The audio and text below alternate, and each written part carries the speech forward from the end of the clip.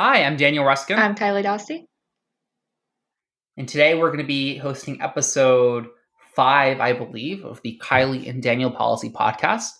Our plan today is to talk a little bit about universal basic income, a little bit of the, what UBI is, a little bit of history, where some proposals from UBI have come from, and then we're going to go into a little bit, is it plausible? Is this something that we can do as a society?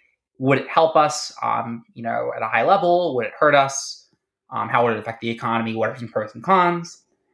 And then after that, we're going to talk a little bit about what countries have already done it, and also where it's already been done in the United States as well. And then we'll talk a little bit about how coronavirus and the crisis, the economic crisis surrounding coronavirus has brought people into a place where they're a little more receptive to UBI than they otherwise might have been. And then I also want to talk a little bit about some alternatives to UBI as well. For example, the negative income tax and where that can come into play. So I guess to start, I think probably a good place to start is to just introduce what UBI is for those listeners who may not have heard of it before. Yeah, so UBI, which is the acronym for Universal Basic Income, is a model that provides all citizens of a country or like a geographic area with a sum of money, completely regardless of their income, like resources, employment status. And the person who really brought this up into the light was Andrew Yang. He was a 2020 Democratic candidate for president in the United States. And his model was going to give each citizen over the age of 18 $1,000 a month, no questions asked, no test to fill, no work requirements. And his main argument behind this was automation. And he would state that automation was projected to take a third of all American jobs within the next 12 years or so. And to do that, he wanted to be able to put money directly into the hands of Americans and make sure that they're taken care of and try to break the cycle of poverty. And with his plan, veterans, people who already collect Social Security, disability, they're still going to receive this UBI on top of those other benefits. It's not going to cancel them out. And he wanted to do this because this would actually help permanently grow the economy by about 13 or so percent, which is about $2.5 trillion by 2025. And it was projected to increase the labor force by almost 5 million. And I know that a lot of people are against UBI for a number of reasons. Some of the reasons state more of like inflation concerns, the concern that like people are just going to abuse this. But on his website, he actually laid out all the different reasons that people would mention. The main one being people saying that, oh, this is going to disincentivize people from working. People are just going to use it to buy drugs and alcohol. But when you actually looked into it, it stated that there was no increase in drug or alcohol purchases, and it was actually raising the high school graduation rates. And another one of his big reasons is that employers are not paying their workers for the work that they are doing. So worker productivity has gone up 72% within the last 40 or so years, but wages are only up by 9%. So by creating this universal basic income, it's supposed to help, close that gap up a little bit. Yeah, and I think you touched on a little bit of an echo there. Sorry. So yeah, I think you touched on a lot of great points there, and I want to expand on them a little more. I think the first point that you mentioned that I found very important is the idea that people who are already collecting existing welfare, such as Social Security, SNAP, food stamps, they're still going to get those benefits, and UBI is going to be an additional benefit on top of those. I think that's very important because I think some people think of UBI as something that will replace existing social welfare benefits. And maybe that's something that can happen in the distant future. But I don't think that's something that's feasible at first because UBI is inherently a one-size-fits-all plan for the most part. If everyone's going to get $1,000 a month or everyone's going to get $1,000 a month plus $250 per child or something along those lines. And I think when you have that kind of one-size-fits-all effect, it can't fill everyone's needs. And I don't think it's possible for a plan like that to be the only assistance program that's out there. It's not going to, like $1,000 a month is not going to help people pay their rent, and, pay for food and pay for childcare expenses if they can't find a job or if they're on disability. So I think the idea that UBI could replace existing welfare is probably not going to work in the short term. But I think as long as it's something that's structured on top of existing benefits, I think that's a great idea. And I think that doesn't mean that existing benefits can't be updated as well. So, for example, if we're giving someone UBI, it might mean that unemployment might be restructured a little bit or might be lessened or something like that. But I think it's definitely important to note that people will still be getting their existing benefits under most UBI plans. Another thing that you mentioned that I thought was important is the idea that UBI will disincentivize people from working, and that they're just going to say, oh, if I make $1,000 a month from the government, why would I work at all? But I think the data shows that for the most part, this doesn't happen. For example, the Alaska Permanent Fund, a study done in February 2018, by two economists at UChicago and UPenn, showed that the Alaska Permanent Fund dividends, so which is essentially UBI today in Alaska, did not disincentivize employment, and it actually increased part-time employment by 1.8%. So I think the data shows the UBI is not going to disincentivize employment, and I think that also kind of holds up to common sense. I mean, $1,000 a month isn't going to cut it. People still are going to need to work in order to sustain the lifestyle that they want or need. And I think UBI inherently also provides a very basic level of income. If you want to have luxuries in your life, UBI is probably not going to cover it, and you're still going to need to work to cover those. And also, I think most people don't want to not work. I think a lot of people find a lot of personal purpose from their work, and they find a sense of meaning from their work. And I know for me, if I didn't work at all, I would be unbelievably bored, and I don't know if I could live with myself. So I think people are still going to, on a large scale, want to increase their productivity and contribute to society, even if they are getting UBI. I think, it's unrealistic to suggest that this is going to, substantially decrease the labor market. And I think that maybe that's more of a philosophical argument surrounding, meaning and purpose, and, people find purpose in their work. But I think regardless, the data shows that UBI is not going to, eliminate labor. Yeah. Desire for labor. Yeah. And actually, I just want to touch on automation again.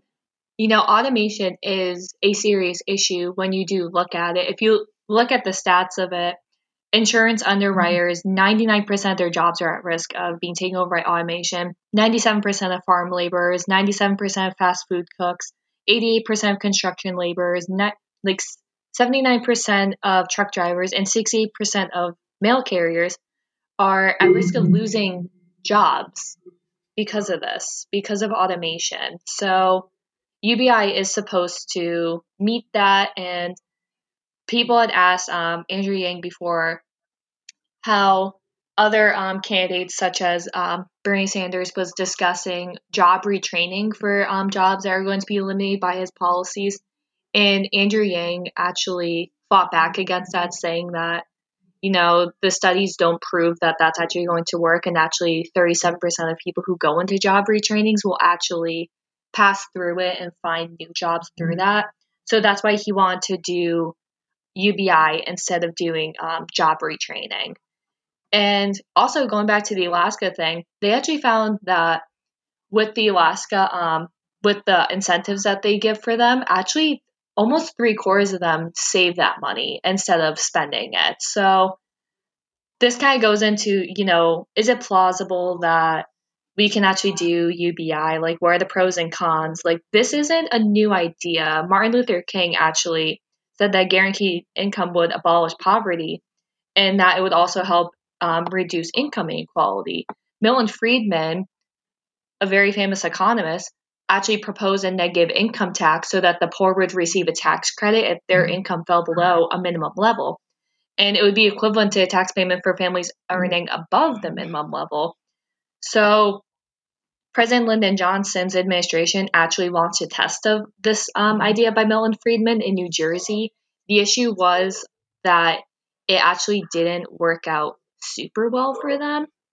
So it showed that actually people, did have a reduced incentive to work. It broke up families because unfortunately, a lot of the times with impoverished families, the parents will stay together for tax reasons, for financial reasons. And because now they were getting this new incentive, a lot of families were being broken up because of it. And the administrative costs were just way too high for these programs. So they ended up doing away with it.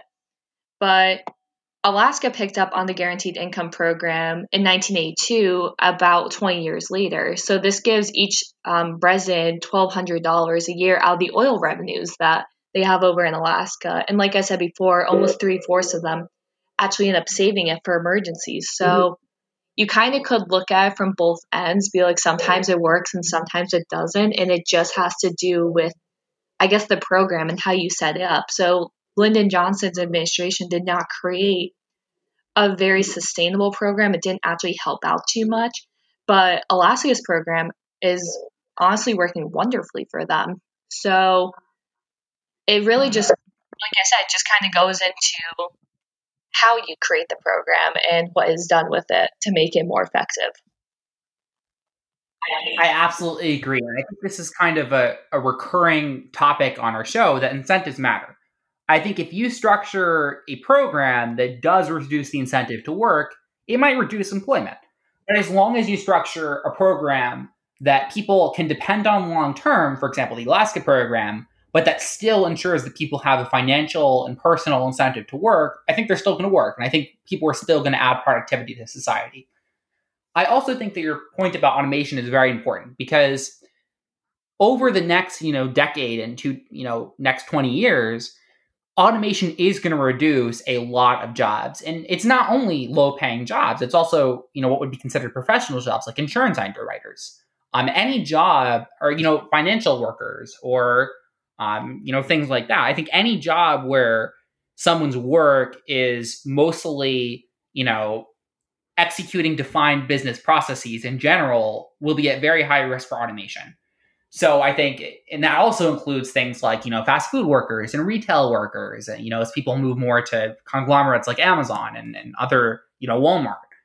So I think having structures in place and having programs in place that work before those jobs start to disappear, I think will be incredibly important. Because if we wait until the unemployment rate is 25%, because, all, a bunch of retail workers are being fired because their jobs are being replaced by automation, I think it's almost going to be too late at that point. Or it won't be too late to add a program, but we're going to miss a lot of the economic benefits from that program, and we're going to put people in a very precarious financial situation before we actually start to fix it. So I think getting ahead of the curveball there and making sure that our economy is set up in a way that can sustain automation is important, because it is going to happen. Automation is going to happen no matter what we do. So we need to make sure we're prepared for it. Yeah. And I think a couple of the things that you mentioned too are about, the programs that have already been done are also interesting. President Johnson administration tested the negative income tax, like you mentioned, the Alaska Permanent Fund. Even President Nixon in the late 1960s proposed a negative income tax, and he wanted to test it. So, this idea has been around for a long time, and it's been tested in a lot of ways.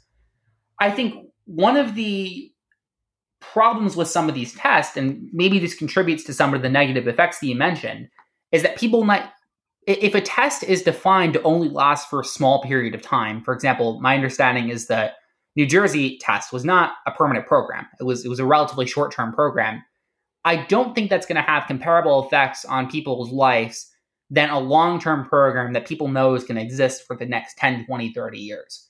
If I know that I'm going to get $1,000 a month for the next 30 years, that gives me the freedom to take more risks. And maybe instead of, going into a job that's safe, I can maybe work on, starting a company, or maybe I can work on pursuing more education because I can afford to take that risk because I have that UBI and I have that safety net. I think if a program is short term, if it's only for 1, 2, or 3 years or something like that, people can't depend on it, and they can't make long-term life decisions based on that income because it might not be there later on. So I think looking at something like the Alaska Permanent Fund, where people can depend on it for long term, would be, I think, in my opinion, would be a better reflection of what a large scale UBI would look like, than more short term tests. But even that's not perfect because, like you mentioned, almost 3/4 of recipients save that money for emergencies, which I think is good. I think it's good that people save their money, but I think also one of the points of UBI is to spur economic growth. And if 3/4 of recipients are saving the money, that means they're not spending it. Unless it also increases their spending in other places, which I'm not sure if it does. That's possible. But I think ideally, if we structure UBI in such a way that people are using it for their daily expenses, I think that would be better for the economy than if people are mostly saving it. But I'd be interested to hear what you think about that. I think that's maybe a controversial point. Yeah, I definitely agree with the whole like saving versus spending issue there, just because I know that personally, like currently I lost my job and I couldn't qualify for the university for my wages. For some reason, Connecticut has a weird statute about that, but I was able to qualify because I have a job back home over winter and summer breaks. So I'm currently collecting unemployment, and if you live in the United States, up until the end of July, as long as you're filing for unemployment, you have an extra 600 every single week. I so far have received one payment of that. I'm waiting for the other four that I still have not received yet from the state.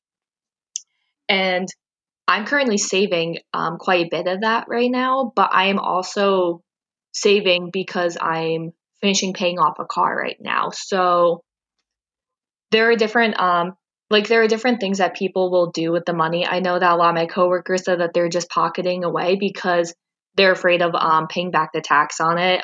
If you didn't choose to withhold the taxes on it, which I did, so I have to put aside money for that right now. But also, I remember we had talked in a previous episode about it. If I had a higher wage, if I had more disposable income, I would be giving more to local economies, because one of the biggest gripes about shopping in local markets is that it's so much more expensive, which if anyone actually wants to look into the whole reason why Trader Joe's is so popular. And the main reason is because people want the feeling of shopping in authentic, your local market, but also with the incredibly low prices of a supermarket chain. It's actually really interesting to look at because that's one of the reasons why I like Trader Joe's a lot. I don't have one particularly close to me, but whenever I get to go there, it does feel like an authentic market. And I've always really loved going to those. I love going to my local orchards because we live in New England and we have those everywhere. Like we have farm stands all around. And I love to visit them whenever I can, but I can't go and buy all my groceries there every single week because I can't afford that. I really can only afford to shop at Big Y or Walmart, like the cheaper supermarket chains. So there is two different sides to, do you want to would most people save this money, or would a lot of people choose to invest this money? Like how you were saying that you could maybe like start a company, you could stay in school longer and pay that off a lot easier. Like there are so many different ways that people would spend this universal basic income. Some people would save it, like how most people in Alaska do. But I know people like me, like, yeah, you'll save some of it, but you actually really want to give back to the economy and, feed into the local markets and make sure that your local main street stays afloat, because that's currently in a lot of danger right now as wages kind of stagnate, but the cost of living keeps on going up and up. People can't afford to give back into their local economies anymore. So UBI also helps solve that issue. But I know that a lot of the issue that people also have with UBI is that they're really scared of inflation. They're scared about, the money's actually not going to mean a lot anymore. Their cost of living is going to go up because of this. And I feel like those are really good things to also bring up. I know that AOC has currently kind of turned around on her stance of UBI, and people called her out for it. And she said that it was because her biggest fear was about, people taking advantage of this and raising their costs of rent, because so many people in America rent. There's currently a huge issue right now with the rent strike because people can't afford to be paying their rents right now, when almost a quarter of all Americans are unemployed or know someone who's unemployed right now. So I feel like that is another discussion that needs to be brought into UBI, is not only how people are spending this, but how companies and corporations and individuals are going to take advantage of others because now they know that they have this disposable income. That is a really good point. It's not something, I mean, inflation is something I've given some thought to, but I never thought about people taking advantage. Like, oh, I know my tenant now has an extra $1,000 a month, so I'm going to raise their rent by 800. And I think if people end up doing that, I think that could have catastrophic effects and it could make it essentially pointless, because the whole idea of UBI, in my opinion, is to redistribute wealth. We want to make sure that people can afford to live a sustainable, reasonable lifestyle. And I think and we don't necessarily want to be subsidizing the lifestyle of people who already own rental properties, or if, corporations who are renting out rental properties. I think if people, end up taking advantage of UBI, I think that could pose a substantial problem. And I think it's something that definitely, is worth thinking about more. But I did also want to talk about inflation a little bit, and the idea that people might take advantage of people's additional disposable income and how we might tackle that. So in my mind, there are two ways to tackle the inflation problem. I think the first is to structure the universal basic income such that it doesn't actually put additional wealth into the economy.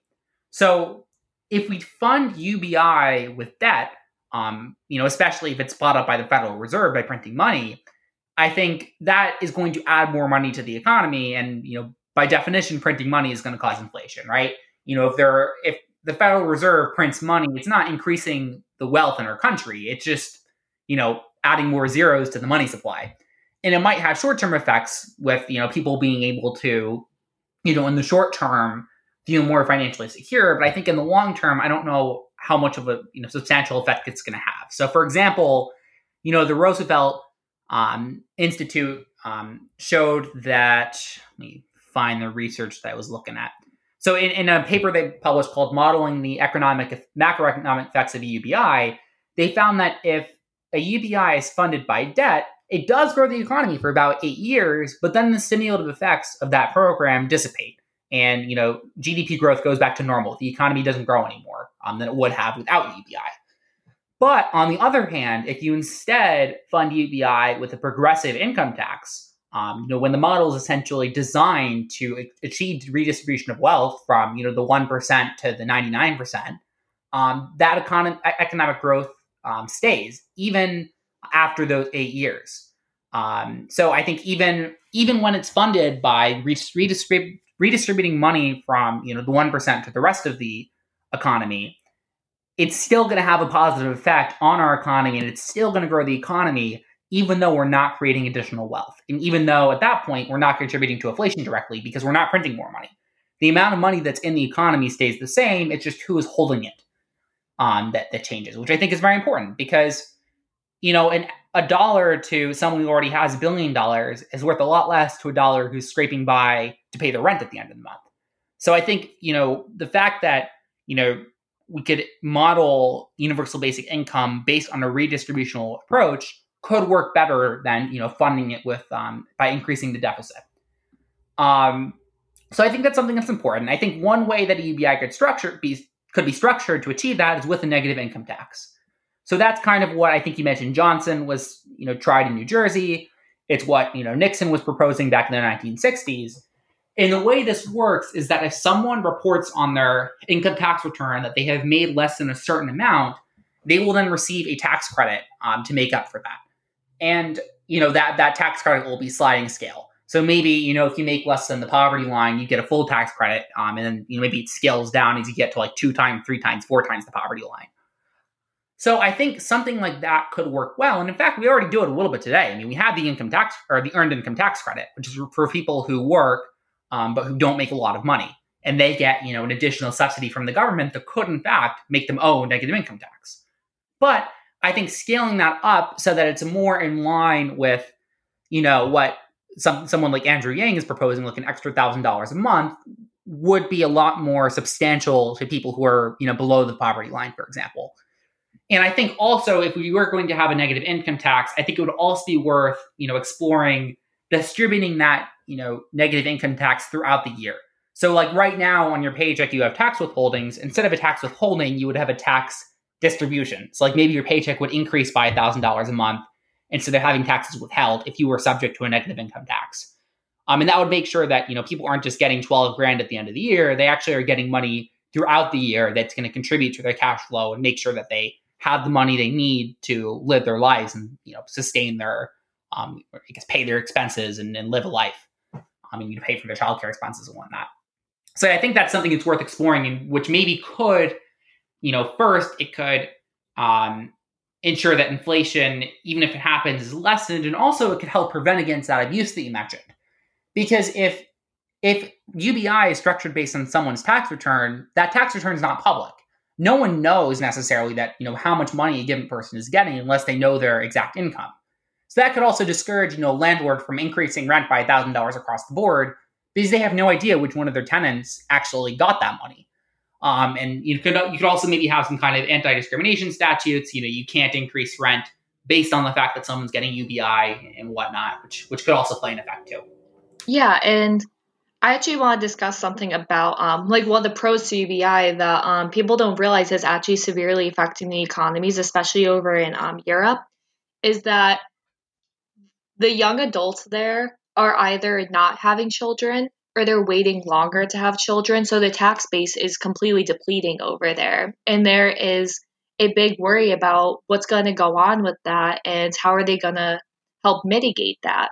So people have contributed to why a lot of European countries are actually very accepting of immigrants. I know that my friend Anya is from Sweden, and she said that after World War II, Swedish people actually went over to try incentivize immigrants to come into their country because they had so many jobs and they need people to fill them. So they went around, they helped set them up. And there's actually a really interesting book called Viking Economics that I recently read for my political sociology class. And it touches a little bit on that, about how Norway will help set you up with a job, help train you, like take care of you because they want you to become a contributing member of their society and of their economy. So I feel like UBI will also really help out with these couples who are putting off children a lot of the times for financial reasons. They know that they can't bring a child into this world and take care of them to the fullest extent. They know that they have student loan debt. They know that their rent takes up maybe 50% or more of their income. They have so many bills that they really don't have extra money to spare to take care of a child. So by helping give them this extra money every single month, it's actually going to really help them out and possibly create a larger tax base so that these economies can sustain themselves, because a lot of European countries are also social democracies that rely on a high taxation rate to take care of everyone. So if their tax base keeps on depleting, the social democracy could possibly collapse in the future because the tax base isn't quite there anymore. They could see an even higher increase in taxes. They could see some of their programs being stripped away and losing funding. So I feel like that's another really big issue that not too many people discuss when it comes to UBI, and the reason why tax bases are starting to deplete over in Europe. It's because these people aren't having children because of financial reasons a lot of the time. And I know that some countries have already started doing this with students. Like I said before, my friend Anya told me about this thing called study benefits over in Sweden, where students can receive like roughly $900 a month to study full time at what she said was a legitimate university. She said that they are, expected to pay back before the age of 50, but the interest rate stays low. They have to be making certain grades to stay on the program, unless like there's a valid excuse, say like they got sick and they went to the hospital, then they don't have to pay it back immediately. But that actually, that's another thing with it, is that if you drop out or something, you immediately have to start paying it back. Like no real like grace period or anything from what I was getting from her. And they only receive it while they're taking classes. Like if you take summer classes, you're still going to get in June, July, and August, but most of the time you only get it through September through May. Denmark does sort of a similar program. So they do the same thing of about $900 a month. But the thing is, they don't need to pay the state back even if they do drop out. And this is up to 6 years of study. So they can say for let's see, 6 years is roughly, if you stay like completely throughout school and you really like hunker down, that's about like a bachelor's and a master's degree. So they're taken care of through that. And that honestly could really help out so many students, especially over in America. I know that, college students going hungry is a really big issue that has really been coming up into the limelight. I know that a lot of universities started up, food pantries, food drives to help take care of their students. But another thing that could help them out is these benefits. A lot of the times, university and college towns will take advantage of renters and will start charging very high rents way above their mortgage price. I mean, it already happens already with so many landlords, but they will especially prey on young adults and college students who don't really know any better.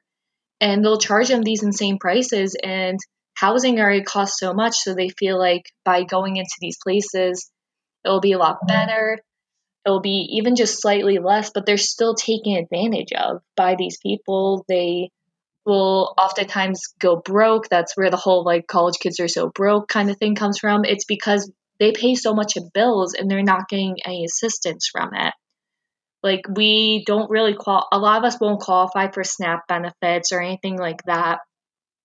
So perhaps even like a student's stipend or something like that, these study benefits, it could really help out a lot of students, even besides like universal basic income. Like this is a form of it. Absolutely. I think like the goal of any kind of public policy surrounding UBI should be to increase the welfare and security of its citizens. And I think education is one of the great equalizers. People who pursue education can find their way to better jobs and better personal and professional opportunities. And I think having a student-focused UBI policy, such as that, 6-year stipend of $900 a month, I think can make a big difference because it would encourage people to pursue education and better themselves, whereas otherwise they might not be able to afford to do it. If they can't afford housing, or I guess in Denmark it might not be as much of an issue, but like in the United States, sky high tuition that's increasing every year. I think having government policies that encourage instead of discourage education could make a huge difference. I think a lot of what we've been talking about with UBI kind of shows the multifaceted benefits of a policy like this. It increases people's desire to have children. It increases people's desire to pursue education, pursue training. And it encourages people to either save money and improve their long-term financial security or improve their standard of living by spending their money. I think this kind of direct cash assistance to people has such, widespread economic effects, both on a macro level and on a personal, individual level. It'll make people better themselves and it'll make people feel more financially secure. And I think for that reason, the sheer magnitude of effect, I think that's why UBI are often seen as superior to certain non-cash assistance. I mean, obviously, we still need things like SNAP and certain other more specific aid-focused social assistance, like helping people get food or helping people get housing. But I think having a cash program on top of that has the potential to just multiply the effects that people feel from this, because if someone has cash, they can spend it exactly where they need it. They can spend it on rent if they need it for rent. They can spend it on food if they need it for food. Whereas if they are getting, indirect assistance or non-cash assistance, by definition, it's not always going to meet someone's individual need. It's very inflexible assistance that, might not help where the person needs help the most. So I think this kind of, focus on cash assistance and UBI does have the potential to, spur all of these effects surrounding, children and increasing the tax base for the future, and all of these important, aspects of public welfare that we might not consider at first. Yeah, and I feel like a lot of people are now starting to take UBI much more seriously because of the current crisis that we're in. There are so many different countries all around the world who are trying their best to help out their citizens throughout this time. I know that some countries are giving their citizens up to $2,000 every single month, whereas Americans currently only receive that one-time $1,200 check. And people who have filed for unemployment get the extra $600 a week through the end of July. but there has been talks about, more stimulus checks in the future. There's a lot of controversy around it within Congress about whether or not we should continue with the stimulus checks, especially since some states are already starting to reopen. I know that the state of Connecticut is projecting to do a soft reopening within the next few weeks, just still applying to, social distancing and everything, but just opening up like retail and like salons and just like small things so far. And I feel like it does bring up a really good discussion about, we now see that UBI could be so incredibly useful. If people were already getting that extra $1,000 a month, they could have already been saving this up. They could have been more prepared for this crisis to occur. So, like, I'm glad that it's coming up more and more. I think Andrew Yang really did a great job at making this a better discussion. Like we said, like this has been a discussion since about the 60s of whether or not the United States should participate in some form of universal basic income. And this whole pandemic is really starting to bring that conversation more light and realize that it's actually something that it's not really a question of do we want it? It's more of a question that like we need it at this point. Absolutely. And I think, reactionary policies are always going to be, in my opinion, more expensive and less effective than, long-term, really planned out and fleshed out and well-researched policies. And I think, the fact that we kind of had to react to the pandemic with like really, fast-paced legislation where we had to like, get money out now, made that response very delayed and somewhat ineffective because by the time people got their $1,200, they've already been suffering financially for weeks, potentially, or months.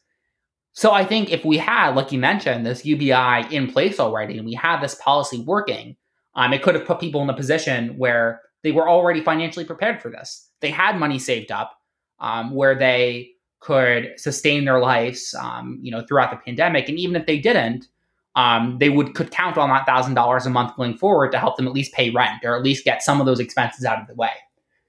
I think also having UPI already in place kind of opens the door to, if we need to increase that UBI in the wake of the pandemic, instead of having to design a whole system whereby, the IRS is sending out stimulus checks with Trump's name on it, instead of having to design all of that in the last minute, we can instead just pass a simple bill. Okay, for the next 3 months, this $1,000 is actually going to be $2,000.